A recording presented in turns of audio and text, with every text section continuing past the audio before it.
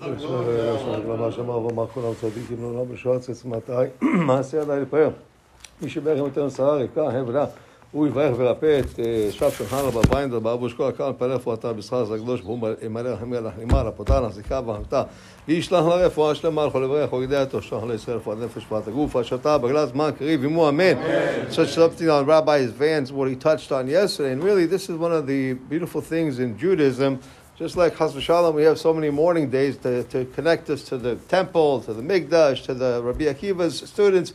But there's one thing about Judaism that HaKadosh Baruch Hu always gives us another chance. And really, when you look at our schedule, and when you look at the Shana, there's never a situation where there is no hope. I can't. You can always salvage whatever is left, because now we're coming through like B'Omer and Shavuot, and boom, it's Rosh Hashanah again. You know? So we have an opportunity to save. And this is exactly what Pesach Sheni is, because people were obligated to come to the temple and to have at least kazait from the Korban Pesach.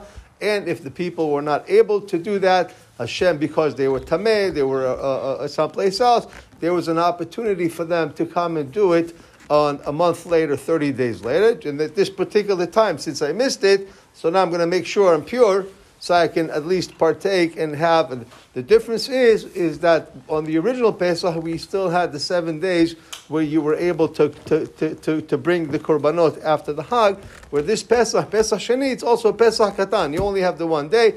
And the thing is that you can actually eat your korban with hametz, where you didn't have that opportunity.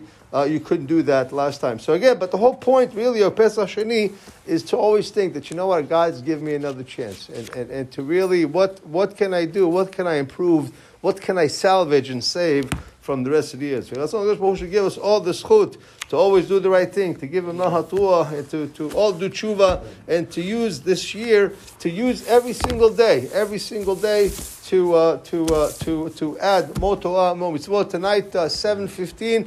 We're going to do class like 6:30, 20 to 7. We'll do class Be'ezrat Hashem. Come for as long as you can.